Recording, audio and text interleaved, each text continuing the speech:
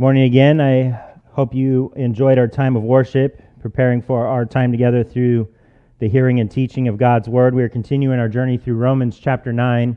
We will be taking on a smaller piece, and then when I come back, we'll be hitting a larger piece of chapter 9 here in Romans. We'll be looking at 14 to 18.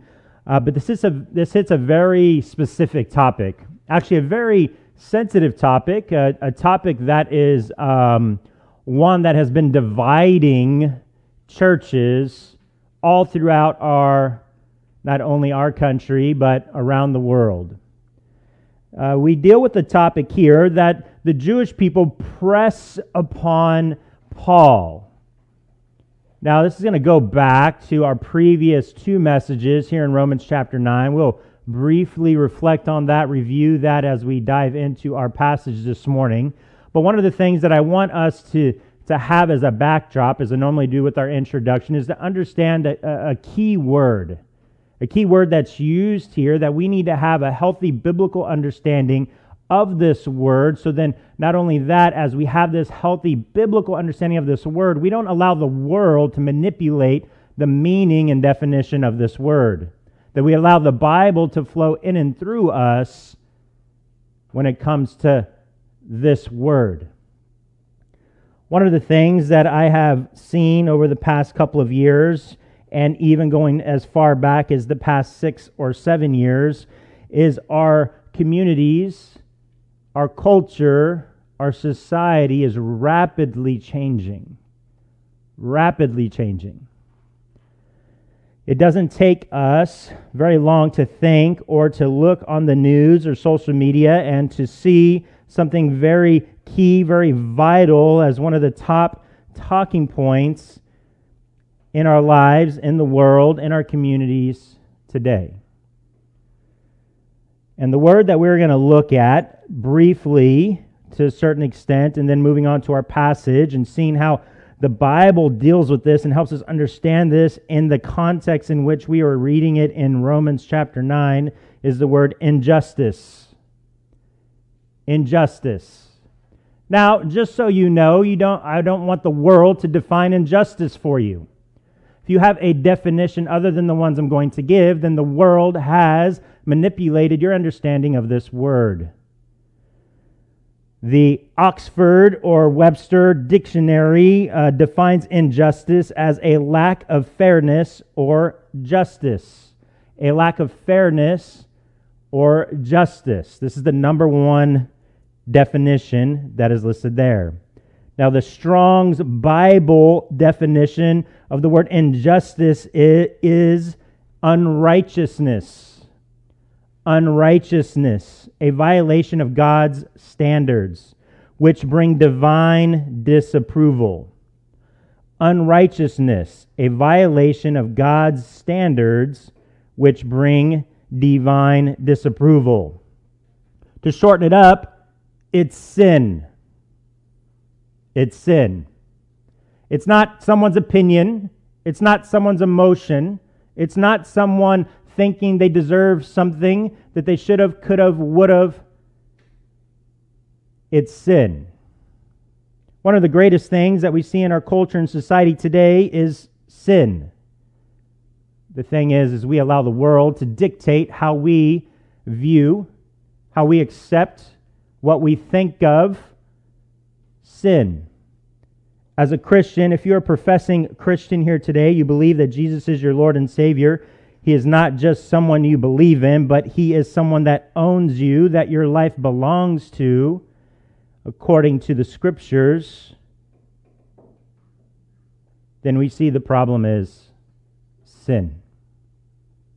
Regardless of our viewpoints on the different social or economical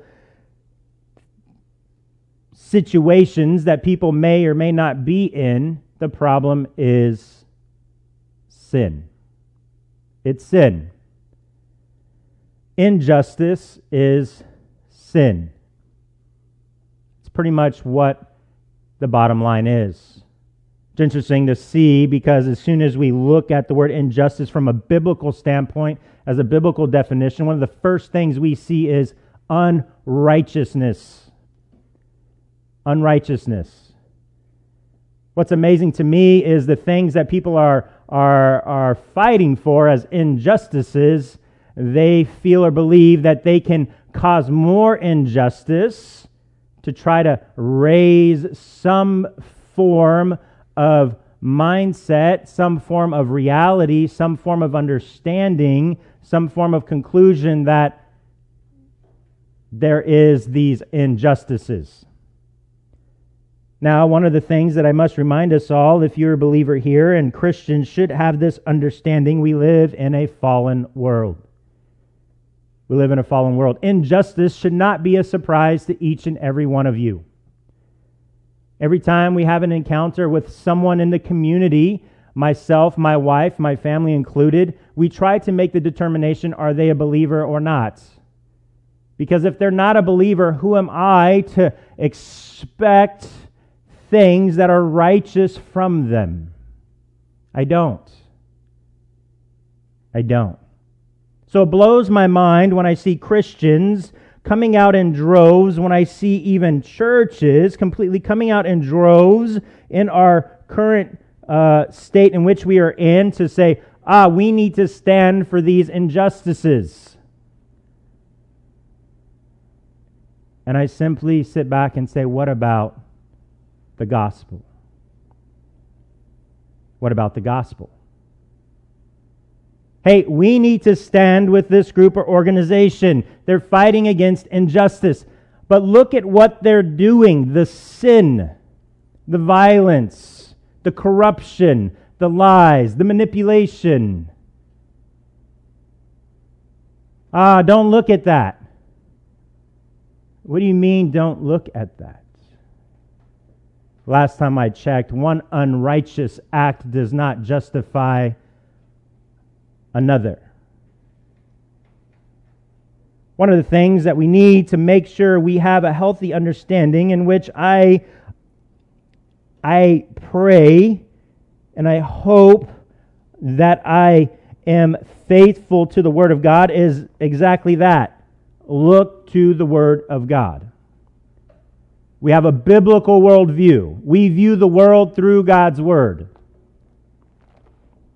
It's interesting. I've been reading quite a bit a book called Fault Lines by Voddie Baucham, and I gave it to all of our UC graduates at the end of the school year this past year. And it's interesting because one of the things that people don't know about him, he's a black pastor, preacher, missionary, done many and great things, but he was one of the most advocating black organizational.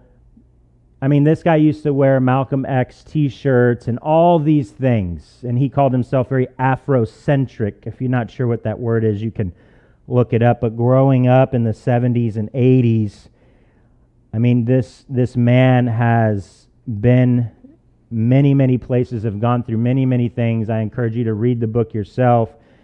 And he holds a very strong view on the way things are going in our current culture and society today here in America. And he talks about this very issue. But one of the things that I want to make sure we get very clear, very straight, I'm not trying to politicize this message by any means. I'm not trying to make this some type of a rally or anything of that sort. Those that know me very well that I would not do such a thing, but understanding the word injustice. Why? Because we're going to see the Jews blame God, try to blame God as being unjust.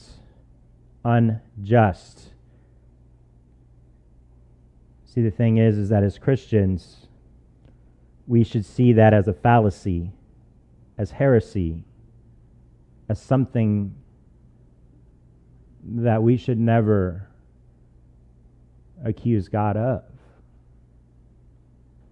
So I hope in our own minds, in our own hearts, in our own beliefs, that all of those flow in and through God's Word. Injustice is essentially sin. It's sin. We shall look upon these things in our culture and society and like sin is running rampant. Let's remove laws. Sin. Let's eliminate those who enforce the laws. Sin. Thing is, do we allow the Bible or the world to define how we view things? And this is something for each and every one of us to really search our own hearts, our own conscience, and our own faith in and through Jesus Christ. Now, I hope I've got your mind going in many different directions, but ultimately with the platform of that word injustice and understanding what the definition of it is. I know it can be used in many different contexts. It can be used in many different ways. But the one context and the one application as believers we should be using it and looking at it and defining it is through the biblical definition. So before I go any further, let me pray and we will get into our text this morning and see what the Lord has for us. Let's pray. Lord God, thank you for all that you've given us. Thank you for our time thus far. My prayer is that you would continue to show us the truth. Not truth based on our opinions, not truth based on our emotions, not truth based on our circumstance or experience, but true biblical truth, absolute truth, untainted, unmanipulated, and not watered down by any means. Just your raw truth. So may you continue to use the Holy Spirit to lead us and guide us and convict us through our time together in Romans chapter 9. And I pray that our time together in this message would be of you and no one else. And we pray all this in Jesus' name. Amen. So we have looked at thus far in Romans chapter 9, verses 1 through 13. We're picking up at verse 14. And we see these things. We first see Paul's heart for the Jewish people, right? Starting in verse 1, 2, 3, 4, and 5. His heart for the Jewish people, that I am willing to give up my salvation. If that was even a possibility, I'm willing to do that you would be saved, that you would see the truth. You want to talk about a warrior for the gospel, it's Paul. Go back and listen to the message 2 weeks ago for this passage, or study on your own and really look in depth, especially in the Greek words used here in the beginning of Romans chapter 9, and just the passion and the love and the desire and commitment, the undying love and commitment that Paul had for his people. You want to talk about an advocate for his people? That look at Paul. And what was it? It was for their salvation. It was for their salvation. Not for a cause, not for any injustice. It was for their salvation. Then he goes on and he answers their critical questions that they have, and the understanding is like, wait, what's going on here? Don't you understand that, yes, you've had these privileges as the Jewish people. You've had these things that were come to you before anybody else. But you have to understand it's not a circumcision of the flesh. It's a circumcision of the heart. It's a transformation from within. Just because you're born a Jew doesn't mean you are saved. And he makes it very, very clear to them. We're going to review it just a brief more. It will be in my in the context in which I'm addressing verse 14. But let's go ahead and look at where Paul brings us now into our passage, verse 14 through 18 here of Romans chapter 9. Please follow along if you can as I read our passage for our study this morning. What shall we say then? Is there injustice on God's part? By no means. For he says to Moses, I will have mercy on whom I have mercy, and I will have compassion on whom I have compassion. So then it depends not on human will or exertion, but on God, who has mercy. For the Scripture says to Pharaoh, for this very purpose I have raised you up, that I might show my power in you, and that my name might be proclaimed in all the earth. So then he has mercy on whomever he wills, and he hardens whomever he wills. So we see very clearly the accusations that are made. And we see here that the claim of God being unjust. God being unjust. And it has to do with salvation, whom he chooses. So let's address that, because there are some questions that I'm sure arise here that you may have already have asked or thought of now or in the past, but if not, we will be looking, and you may not have thought that far, but let's get into it. So Paul again continues to teach us by continuing to pose these questions, right? And that we can look at them as the agitator or as the doubting Jews or those that were critical amongst the congregations that Paul is writing to in Rome. And he's given us this scripture-based answers over and over and over again. And he makes it very, very clear. So after verses 1 through 13, we see that he asks, what are you going to say now? What are you going to say now? Because we see the form of, or the breaking down of, or the example of God's sovereign election. I elect some, not all. I choose whom I choose. I don't choose all. We talked about the sovereign election, predestination, those who are elected by God. There are so many doubters when it comes to these questions, but there are also so many answers. Now, are we going to say that God is unjust? Because essentially that's what Paul is saying. He's like, okay, what are you going to say now? You're going to say he's unjust since he what? He chose Isaac over Ishmael? That was one of our examples last week. You can go back and listen to the message or study the passage from last week. He chose who? Jacob over Esau, the twin brothers. A perfect example of God's sovereign grace, God's providence, God's what? Sovereign election. Twin brothers that came out and he didn't condemn one, but he chose one over the other.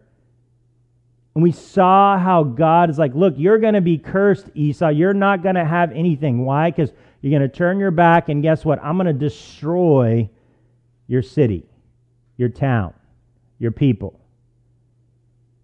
And he's like, well, we'll just rebuild it. It's like, then I'm going to destroy it again. Jacob was the chosen. So what are we going to say about this? Paul responded in his usual fashion. And it's an explanation point, right? It's exerted in a sense, by no means, right? He answers very quickly, very sharply, very to the point. No. No. And then he explains. It's funny because there's times I am, people complain that I answer too quickly, right? I was like, well, I should start responding. It's like, I'm just like Paul. As soon as you start asking a question, and then it's like, the obvious answer is no, right? And I said, like, no means, by no means, right? And I just start answering that way. I wonder how well that would come off of, right? Same way I answer like Jesus, right? When my wife comes and asks me something, and I was like, woman, why do you bother me with such things, right? And Jesus said that to his own mother, right, at the wedding feast. If you're not quite sure about that encounter, there's some homework for you. I try to be as scripture-based as I can. but I don't want to take these things out of context. So let's understand them in the way that they're meant for us to understand them. So the apostle correctly anticipates that his teaching, that this proclamation, not only proclamation, but this direction that he's taking this and defining and helping the Jewish people understand that just because they're born in a Jewish family doesn't mean they're saved, right? And he shows how God, right, approaches this. And so with this anticipation of this sovereign election, this direction that he is going, he stirs up all kinds of objections, right? Which I'm sure may have stirred up in some of you last week, right? And even today. So to this very day, people cannot understand this. They accuse God of unfairness or injustice. This goes at the very heart, the very argument. It absolutely obliterates any argument that God saves all people. It does. God does not save everyone. If you have that understanding here today, and my simple teaching this morning doesn't help answer those questions or sway you to a biblical understanding that God does not save everyone, I would love to converse with you about this even further. But God does not save everyone. There are those who are lost and who will never be saved. That's the Scriptures. That's the Bible. That's what we see. Some of us may have the objection of that, well, God is a God of love, and that's not loving. And we have to understand, and as I hope we'll see through the message this morning, you've forgotten what we truly deserve. We deserve hell. We don't deserve God's grace. So is he not the God of love? For then he chose some to love some. What about everyone else? What about them? The common misconception is that God chooses so God chooses some, so therefore he condemns everyone else. And that is not so. The argument is that God is unrighteous for condemning people. But we have to understand a righteous God must do what is right. Unrighteousness, right? Unrighteousness, God does not do what is right. It's as simple as that. Righteousness is doing what is right. Unrighteousness is not doing what is right. It's doing what is wrong. See, here's the thing. We are sinful. We are born into sin. So therefore, as a punishment for our sin, right? Sin is an eternal separation from God. That's what it is. Eternal separation from God. The only one who can take that away, the only one who can mediate that, the only one who can come in and bring us back to God is Jesus Christ. This is the gospel. This is the cross. This is Calvary. This is salvation. The only one, nothing else. Paul's going to define that for us or break that down even further for us so that we understand that in the context in which he's given it to us here. But is God a righteous God if he does not punish things that are unjust, like injustices? What is injustice? It's sin, right? Unrighteousness, things that go against God. So if God doesn't punish that, then is he a just God? Well, he's not. Because he's not punishing the injustice in which we see, in which we have. God must punish sin. It's as simple as that. Some of us might be thinking, is like, well, no, it's more complicated than that. It's not. We see it going all the way back to the beginning in Genesis chapter 3. and fall of man. In order for God to be a just God, to be a righteous God, he must live in accordance to righteousness. It's as simple as that. Let's turn to Psalm 145. Psalm 145.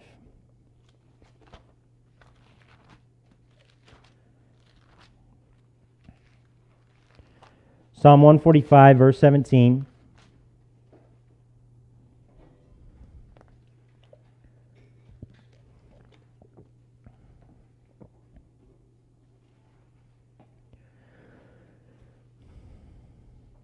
Starting in verse 17, says this: "The Lord is righteous in all his ways, and kind in all his works. The Lord is near to all who call on him." So pay close attention in the favor that God has, who he has favor towards. The Lord is near to all who call on him, to all who call on him in truth. He fulfills the desire of those who fear him. He also hears their cry and saves them. The Lord preserves all who love him, but all the wicked he will destroy.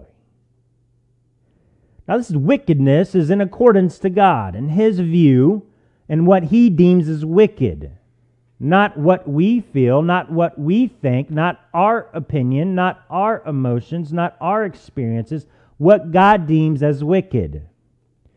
Verse 21, "My mouth will speak the praise of the Lord, and let all flesh bless his holy name forever and ever." Amen. So we see here in just a little, and I could take a lot of different Proverbs and Psalms and different other passages and talking about the righteousness and the just right of God. But I'm just going to take a few. Let's turn over to Jeremiah chapter, just a little bit to the right. It's not too far off of Psalms. Jeremiah chapter 9.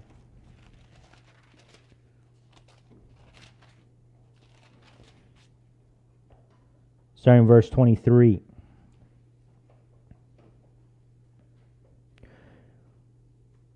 "Thus says the Lord, let not the wise man boast in his wisdom. Let not the mighty man boast in his might. Let not the rich man boast in his riches. But let him who boasts boast in this, that he understands and knows me, that I am the Lord who practices steadfast love, justice, and righteousness in the earth. For in these things I delight, declares the Lord." So yes, he loves, but he loves in a steadfast way of justice and righteousness in the earth. Okay? So if we see people living or doing things that are not righteous, right? That are not in accordance to God's word, then that's sin. That's not in his love. That's not in his will. We cannot say, okay, I see injustice in the world, and so therefore I must cause injustice so then others may feel, may see the pain, may understand. That's not our job.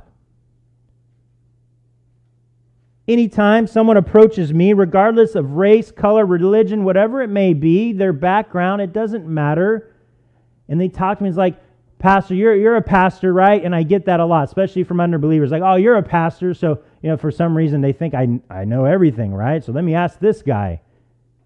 Or it's either that there's truly seeking knowledge, or they're trying to prove a point, trying to stump me, right? In a sense, I'm like, if I don't know, I don't know.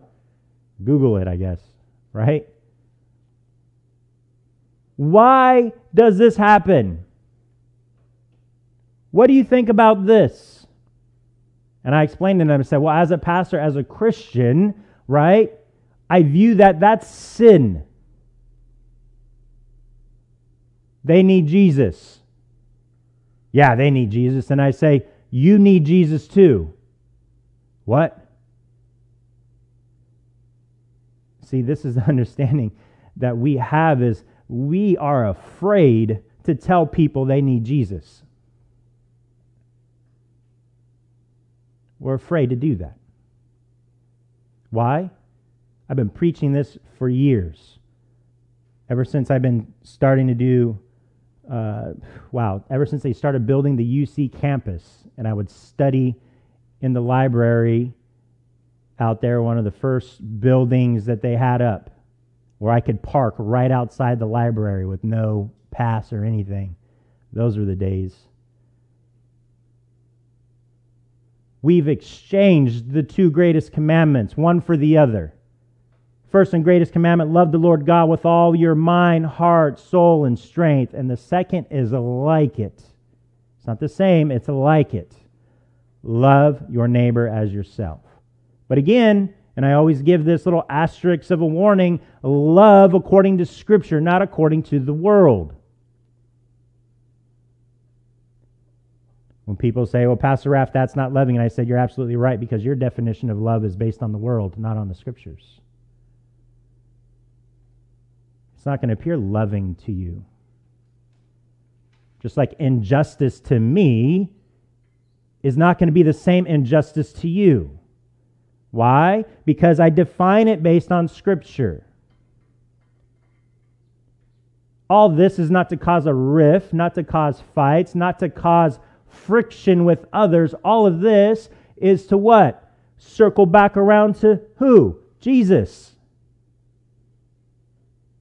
Pastor, what do you think about that? And I said, well, it's sin. They're sinful people. They don't know. It's like, well, why do you think that is? Because they need Jesus. Yeah, they need Jesus. And you know what?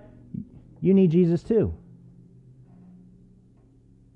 Do we not understand it's a gospel issue? And the issue is it's a lack of. It's a lack of.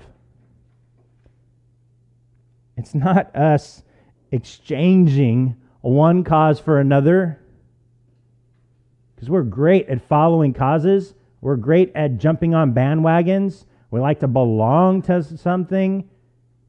We like to feel that we're a part of something. We like to feel like, oh, look what I'm doing. And this is one of the reasons why we lack understanding on presenting and bringing the gospel to others. Why? Because it has nothing to do with us. And we are so prideful, we don't want to do that. We want something we can be proud of. We want something we can take ownership of. We want something that we can get accolades for. So let's go do this. Let's go do that. Let's be an advocate. Let's get pats on the back. Let's get recognition. Completely null and void of the Scriptures. Completely null and void of what the gospel truly is. See, that's the thing. That's a great thing about the Scriptures. That's a great thing about the gospel. That's a great thing about salvation. It does not depend on you. God saves. We don't. All we are is good stewards. How are we to be a good steward? With our faith, with our salvation, with the Scriptures, with the gospel. This is what we're called to do. This is what we are to advocate for. Did we forget the passage that talks about us being ambassadors for Christ? Being representatives of God here on this earth? It's all Scripture. This is not my opinion. This is not my emotion. This is not just what I'm teaching. This is Scripture. We need to understand that what the Lord calls us to. We understand what the Scriptures teach us. And we need to understand that God is in control of all things. And He lays it out very clearly for us and to us in the Bible. Let's move on to verses 15 and 16 of Romans chapter 9. So we go from this, Paul almost being sarcastic in a way, to where it's like, okay, what are you going to say now? You're going to say God is unjust? There's injustice in God? Like, are you kidding me? Verse 15, for he says to Moses, I will have mercy on whom I have mercy, and I will have compassion on whom I have compassion. Excuse me. Verse 16, so then it depends not on human will or exertion, but on God who has mercy. It's very clear there. This shouldn't be something that is hard for us to understand. So we see Paul quote, and this quote here in verse 15 is from Exodus 33. Exodus chapter 33, verse 19, to be specific. God's word to Moses. Why? Because he's going to give us an example. And who's this example? Pharaoh. We'll get to that in the next verses we're leading up to. So who can say that the Most High, the Lord of heaven and earth, does not have the right to show mercy and compassion on whom he chooses? Who are we to say this? Now, I have a whole teaching on this, but it gets more in depth in the passages to come in Romans 9. So I'm not gonna insert that now in its entirety here and then again in the next teaching. But I want us to understand that who are we to tell God what to do and what not to do? Who are we to judge God, in which we say God is unjust? How come you did this but not this? One of the things that Diane and I have really been kind of processing and praying is just there's been a lot of death that has happened in and around our family in the recent weeks. And it's interesting because we begin to see how believers and non-believers that are part of the family deal with these losses. And we began to really reflect on that. And it's like, okay, how are they dealing with the loss of someone? And it's such a contrast. But it is a mixed bag.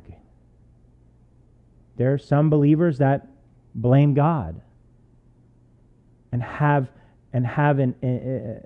just a thing against God now. It's like, you know what, God, I don't want to talk to you right now. I don't want to talk to you right now. Or, why would God do this? Or, let's celebrate. Celebrate the life of this person.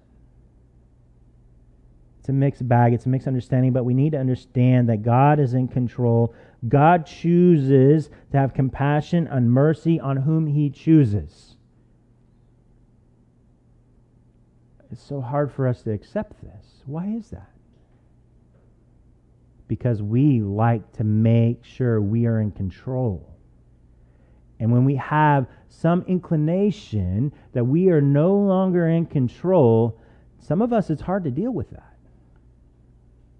Because we're control freaks. Whether it's on the outside or on the inside, some of us, we have to be in control. Have to be in control.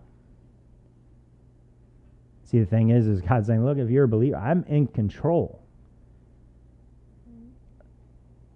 Who are we to say who God is to have compassion on, who God is to show grace and mercy to?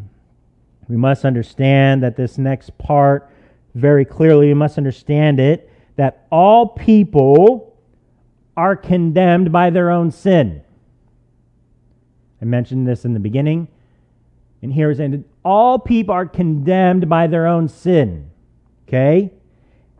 Their own sin, their own unbelief, right? And we see in verse 15, it's like, okay, I will have mercy on whom I have mercy, and I will have compassion on whom I have compassion. So then it depends not on human will or exertion. There's nothing you can do. You cannot will it. You cannot work for it. You can't. We are all condemned by our own sin. We are dead in our trespasses, the scriptures say. We cannot resuscitate ourselves. We are dead in our transgressions. If God created us and then left us to ourselves, we would all perish. We would all perish. There are some people that believe that out there, that God created us and everything and then left. And it's like we're left to our own whatever. We would all perish. We must understand the gospel of Jesus. We must understand salvation. We must understand the fact that God chooses some of the condemned to be the recipients of His grace and mercy. That's a loving God. We are all already condemned because of our own sinfulness, our own unbelief. We've already seen in Romans, no one will choose. The point is that God's favor, His favors, are not determined by anyone or anything outside of Himself. His purpose in election rests not upon human will, and He is under no obligation to extend grace to anyone, even the Jews. It's all by His choice, His will. Let's turn to Ephesians chapter 2.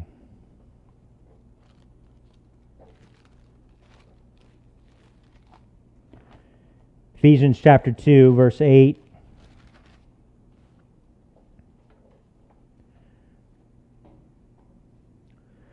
A lot of us know this passage. I'm just going to take us to a couple of the verses here and then revisit verse 16 and kind of wrap that up, moving into the example that Paul's going to give us in Pharaoh. Ephesians chapter 2, verse 8, it says, "For by grace you have been saved through faith, and this is not your own doing. It is the gift of God." Okay? It's very clear, very simple. It's not of your own doing. There's nothing you have done to receive the grace and mercy that you've received for the salvation in which you have. Nothing.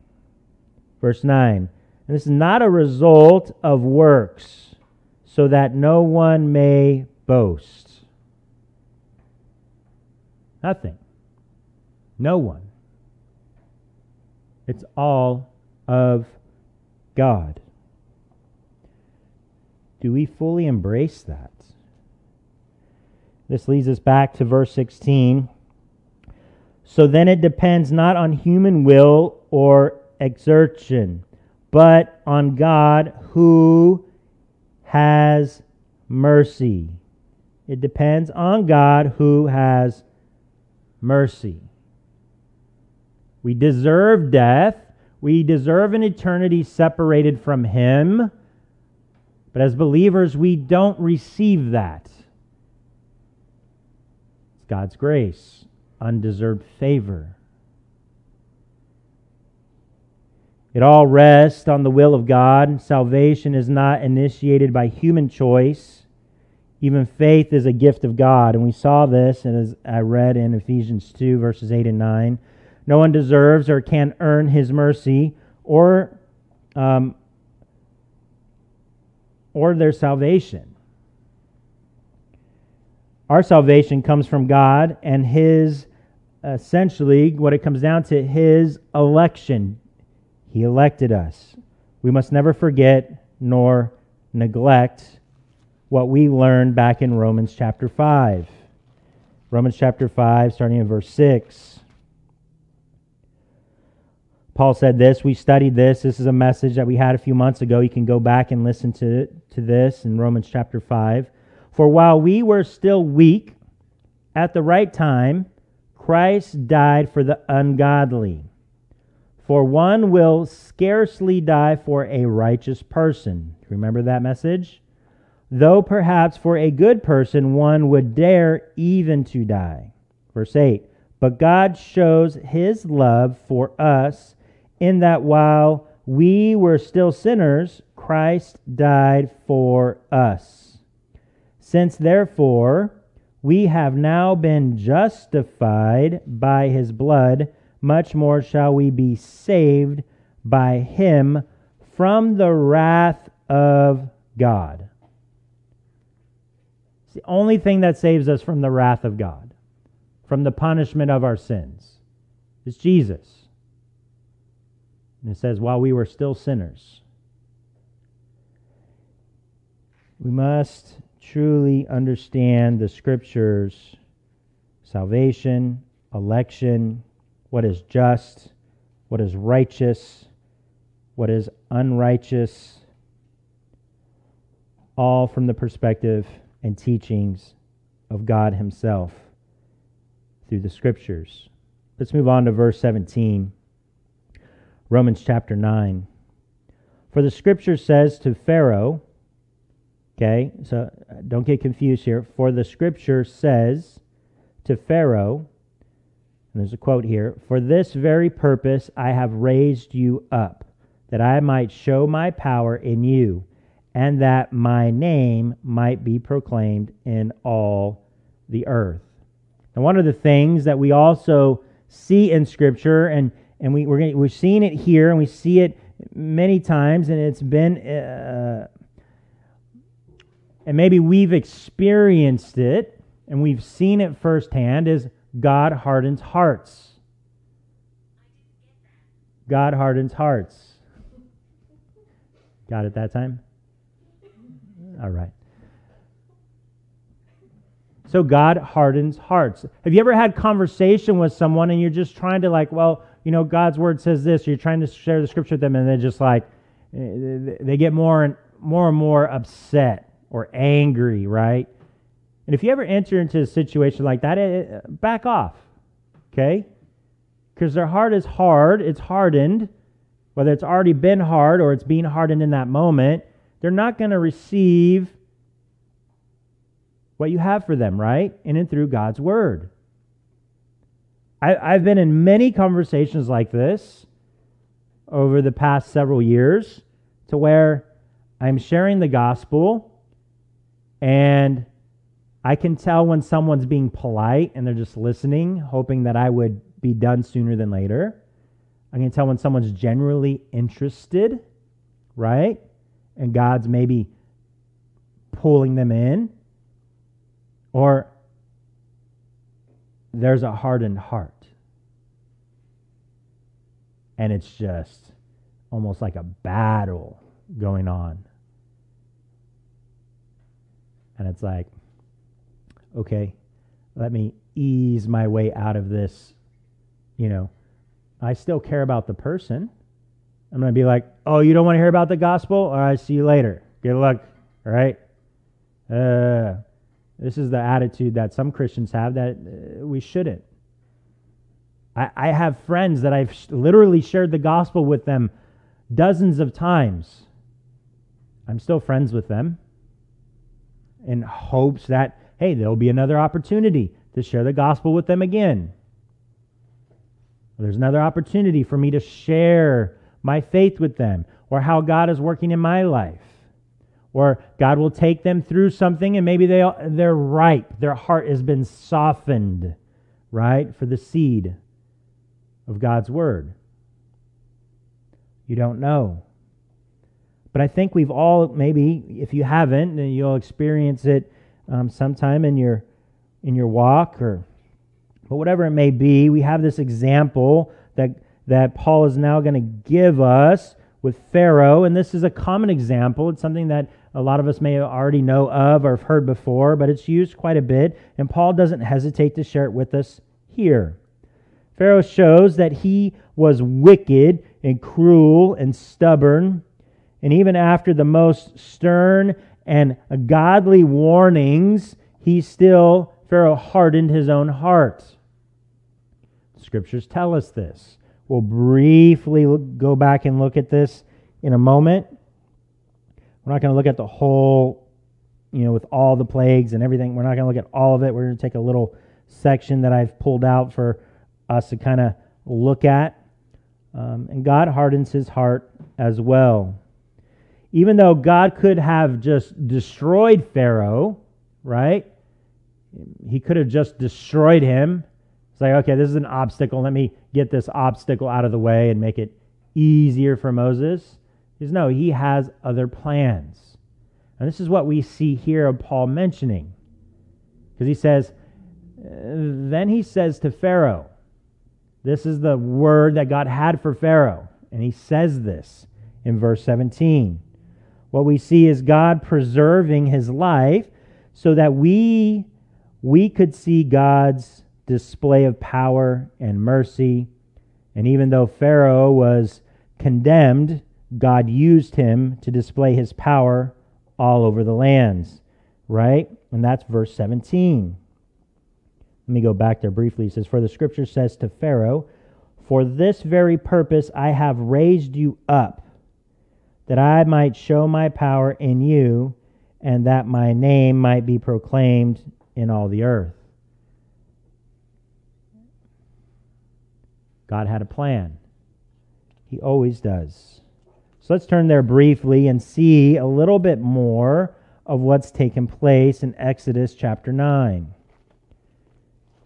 Exodus chapter 9, verse 13.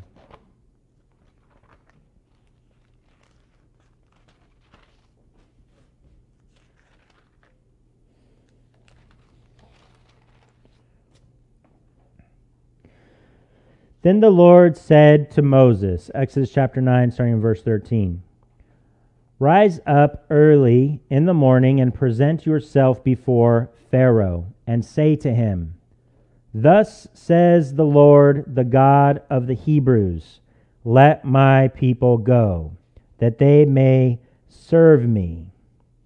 Now, I don't know, I may not have mentioned this in a while, but it might be a newer group of people. I know some of that have been here a long time will probably remember this.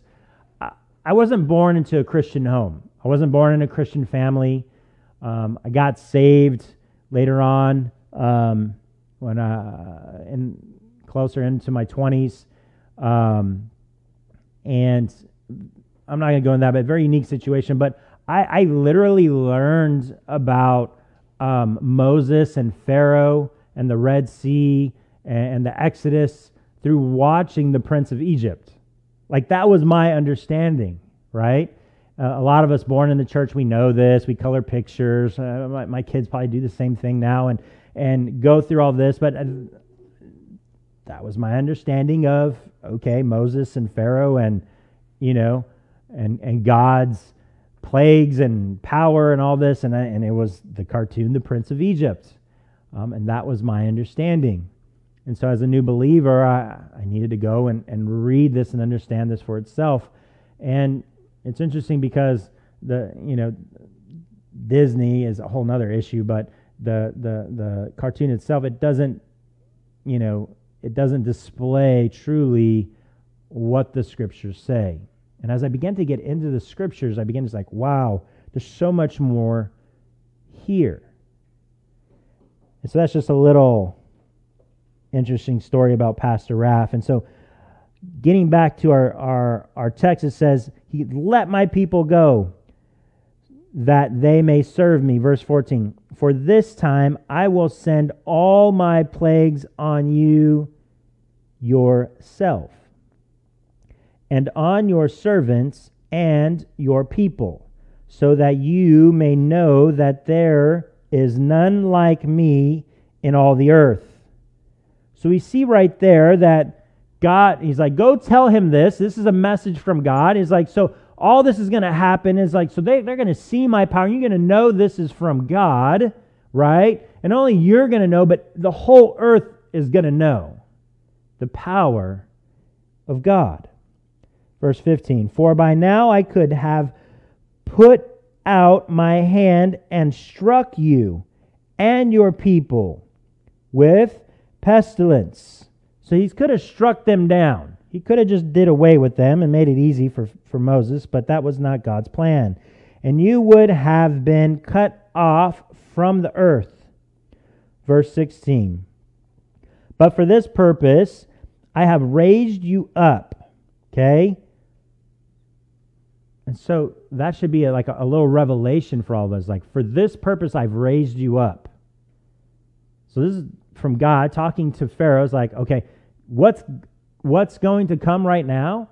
I've raised you up for this purpose. For the plagues, for the destruction, for the whole world to see my power, who I am. To show you my power so that my name may be proclaimed in all the earth. Verse 17. You are still exalting yourself. So what was one of the things that hardened Pharaoh's heart? He was exalting himself. He's like, it's about me. I'm king. I'm Pharaoh. I'm in charge. I'm in control. You don't tell me what to do. Sound familiar? How many times do we have this internal struggle or fight, right? Not only as we walk through life in our spiritual journey, but when we read Scripture and we read something, it's like, well, I don't believe that. I can't do that. It's this fight. Are we exalting ourselves or are we exalting God?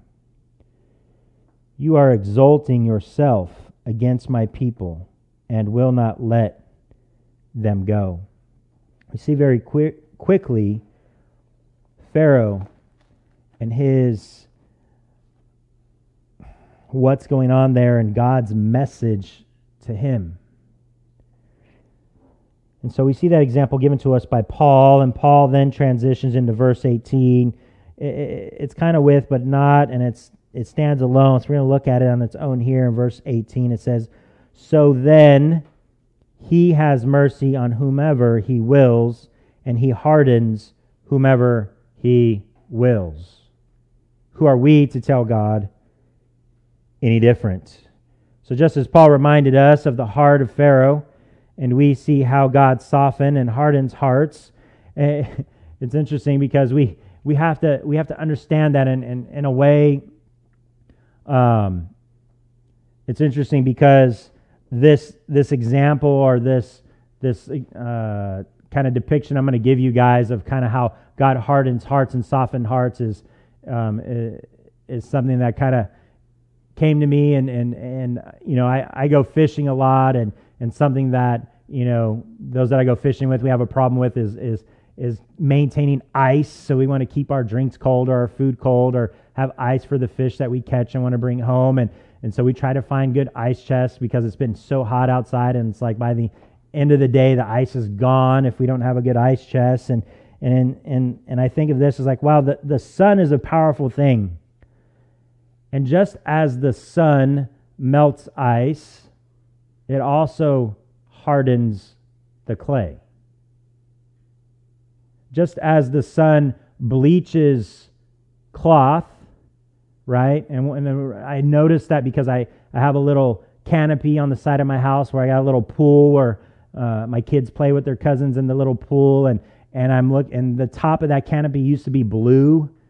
Now a lot of it is like white and whitewashed blue, like it's not strong blue, and it's like it's been bleached. But it's interesting, just as the sun bleaches cloth or material, it tans our skin. Now, I know it depends on, you know, your background and pigmentation and all of that. You know, I get pretty tan. Some of us, we get red, right? I understand, but it's interesting. Just as the sun does these things, just as the sun melts ice and hardens clay, just as the sun bleaches cloth or material but tans our skin, so does God soften and harden hearts. It's the same God, but He chooses. And we submit to Him. Why? Because who are we? Who are we? Who are we to say what God should and should not do? How He is to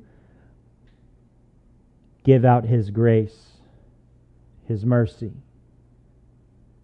His election. Turn me to 2 Peter chapter 2. 2 Peter chapter 2, starting in verse 8.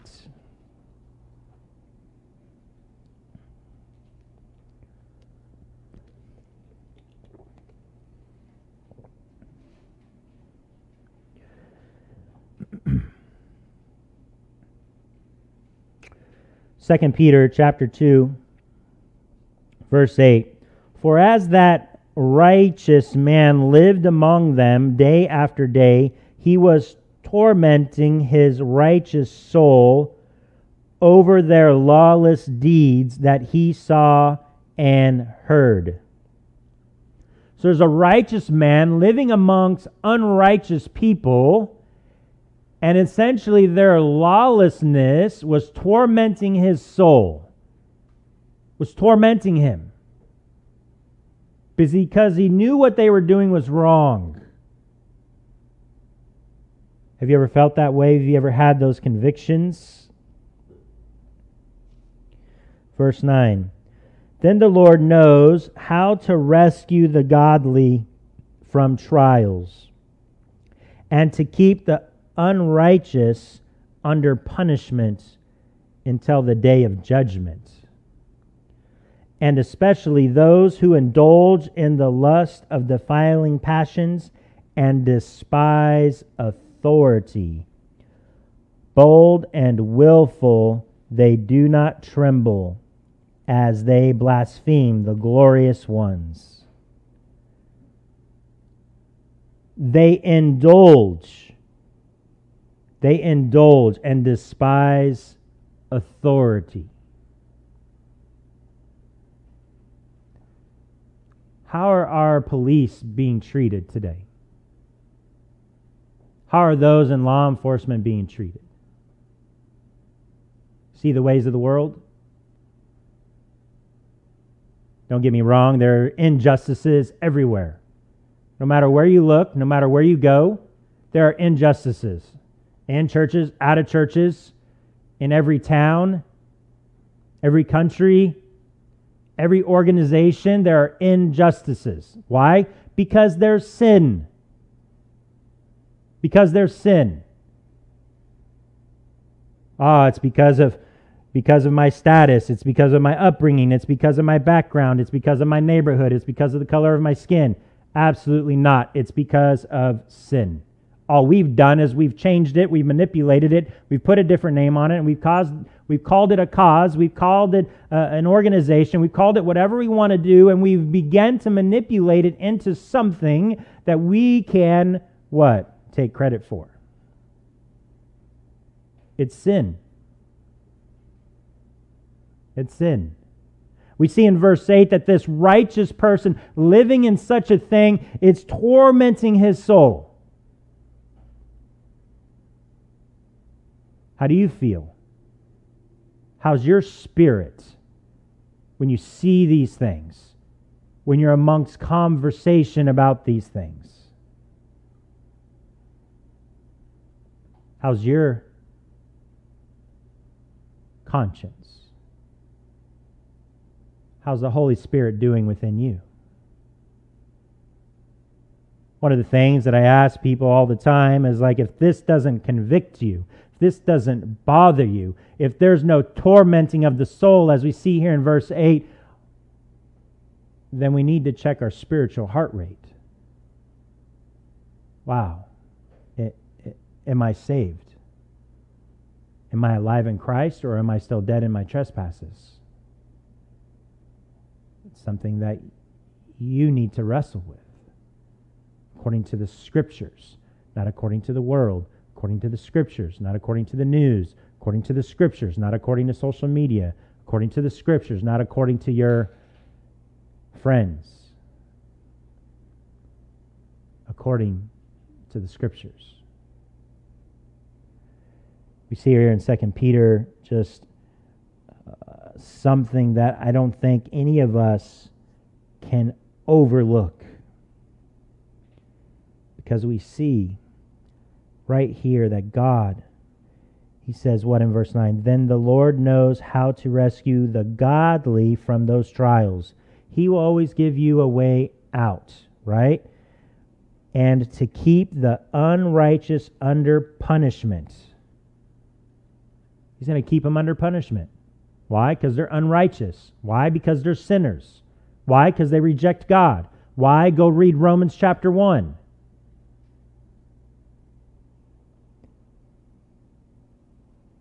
Until the day of judgment, and especially those who indulge in the lust of defiling passion and despise authority. They despise it. They don't like authority. Same reason why if you walk around with the Bible and people get upset, because they see the Bible as truth, as authority, why it's convicting to them, they reject it. It reminds them of all of the bad, all of the sin that they're doing, so they get angry. They get upset. You don't believe me? School starts back up. Carry a Bible in your hand. I'm not talking about your phone. Carry a Bible in your hand. Go to class, set it on your desk. You are breaking no rules, no laws. You're not breaking anything. Just simply carrying your Bible and setting it on your desk.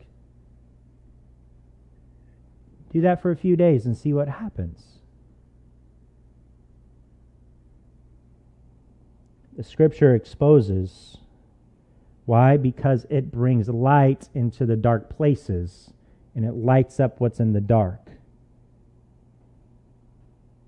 And sometimes that's the very thing no one wants you to see.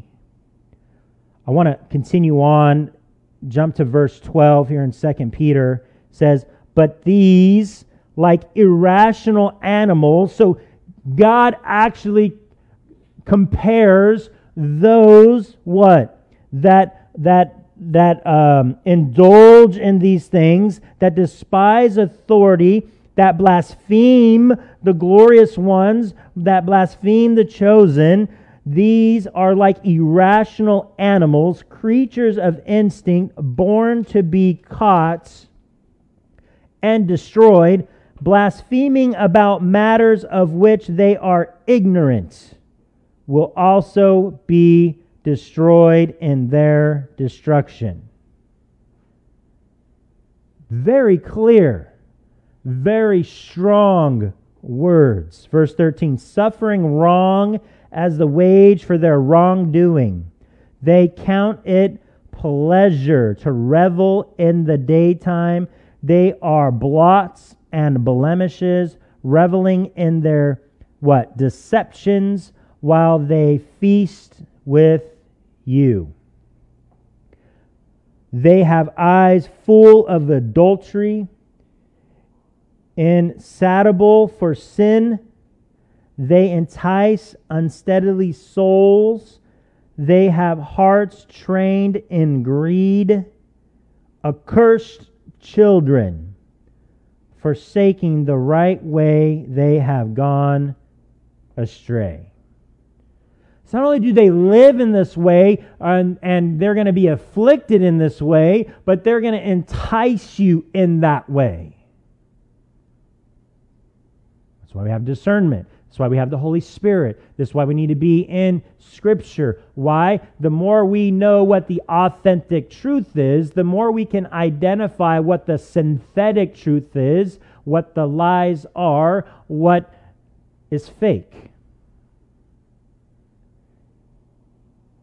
I've said it many times before. It's not about my opinion. It's not about Pastor Raff's clever thoughts or whatever it may be. It's about God's Word. If you hear anything when I preach, hear God's Word. Not my commentary, not my opinion, not my emotion, not my thoughts. Hear God's Word. Because I will fail you. I will fail you. I am not perfect. But God is. And He will never fail you. So we come to the conclusion of understanding that God is just. He is just. He is righteous. There is no injustice with God. There is no injustice with Him. He's going to take care of it. Pastor Raph, what should we do? Pray. Well, it seems like that's very passive. Prayer is not passive by any means. Pray. Well, what else can we do besides pray? Share the gospel. Why? Because it is a sin issue. Allow God to take care of the injustices in the world. Why? Because He guarantees that He will. He promises us that He will. We get so impatient. God's not doing it. We need to go do it. God, hurry up. Well, you're taking too long. I'm going to go do it. Why? Pat ourselves on the back. Look what I'm doing. I'm a soldier. I'm an advocate. Whatever you think or want to call it, God is in control. He is just. He is righteous. There is no injustice in Him. There is no injustice with God. So leave it with God to take care of. Be faithful with what? Your faith. Your hope. Your salvation. The gospel. We're going to close with this, 2 Thessalonians chapter 1.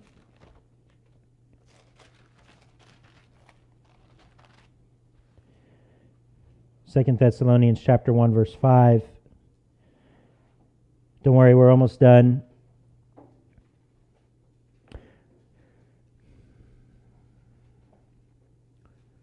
This is evidence of the righteous judgment of God, that you may be considered worthy of the kingdom of God, for which you are also suffering. Since indeed God considers it just to repay with affliction those who afflict you, and to grant relief to you who are afflicted, as well as to us, when the Lord Jesus is revealed from heaven with His mighty angels, in flaming fire, inflicting vengeance on those who do not know God, and on those who do not obey the gospel of our Lord Jesus. They will suffer the punishment of eternal destruction away from the presence of the Lord and from the glory of His might, when He comes on that day to be glorified in His saints and to be marveled at among all who have believed, because our testimony to you was believed.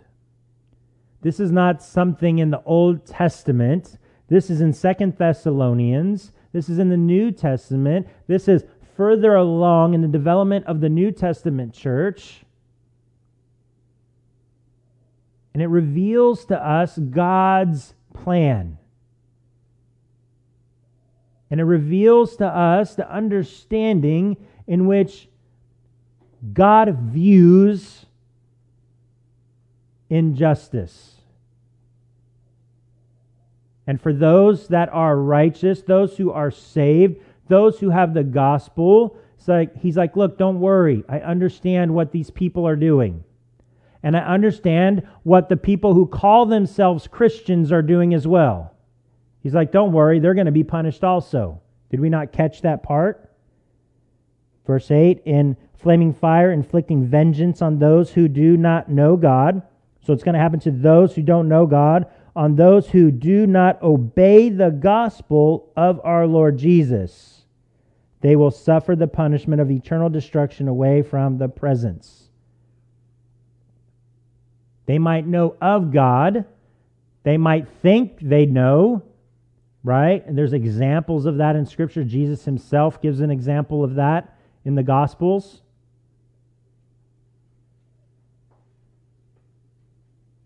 But it's to give us what? Understanding. Hope. God is in control. He is righteous. He is just. Sin does not go unpunished. It's either you have sin that will be punished or you have sin that's been forgiven. And that's in and through Jesus Christ, and in and through Jesus Christ alone. That is the only reconciliation for our trespasses. The only one. It's the redeeming power of Jesus Christ, the work on the cross. So how do you view injustice? Do we have a biblical view or a worldly view? Do we view God as righteous and just and loving? Do we have a worldly view or a biblical view?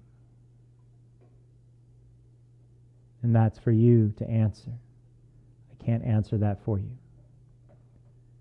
Let's pray. Lord God, thank you for all that you've given us. Thank you for your word.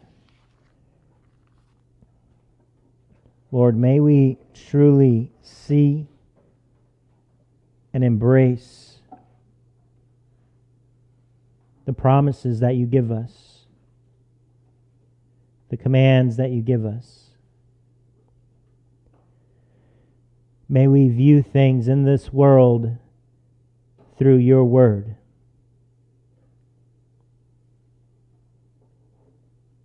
Not through other people, not through our flesh, not through our emotions, but through your word and your word alone. So Lord, continue to use your word and the Holy Spirit to lead and guide us and convict us to be more like Jesus Christ each day. And may we stay true to that path in your will. And we pray all this in Jesus' name. Amen.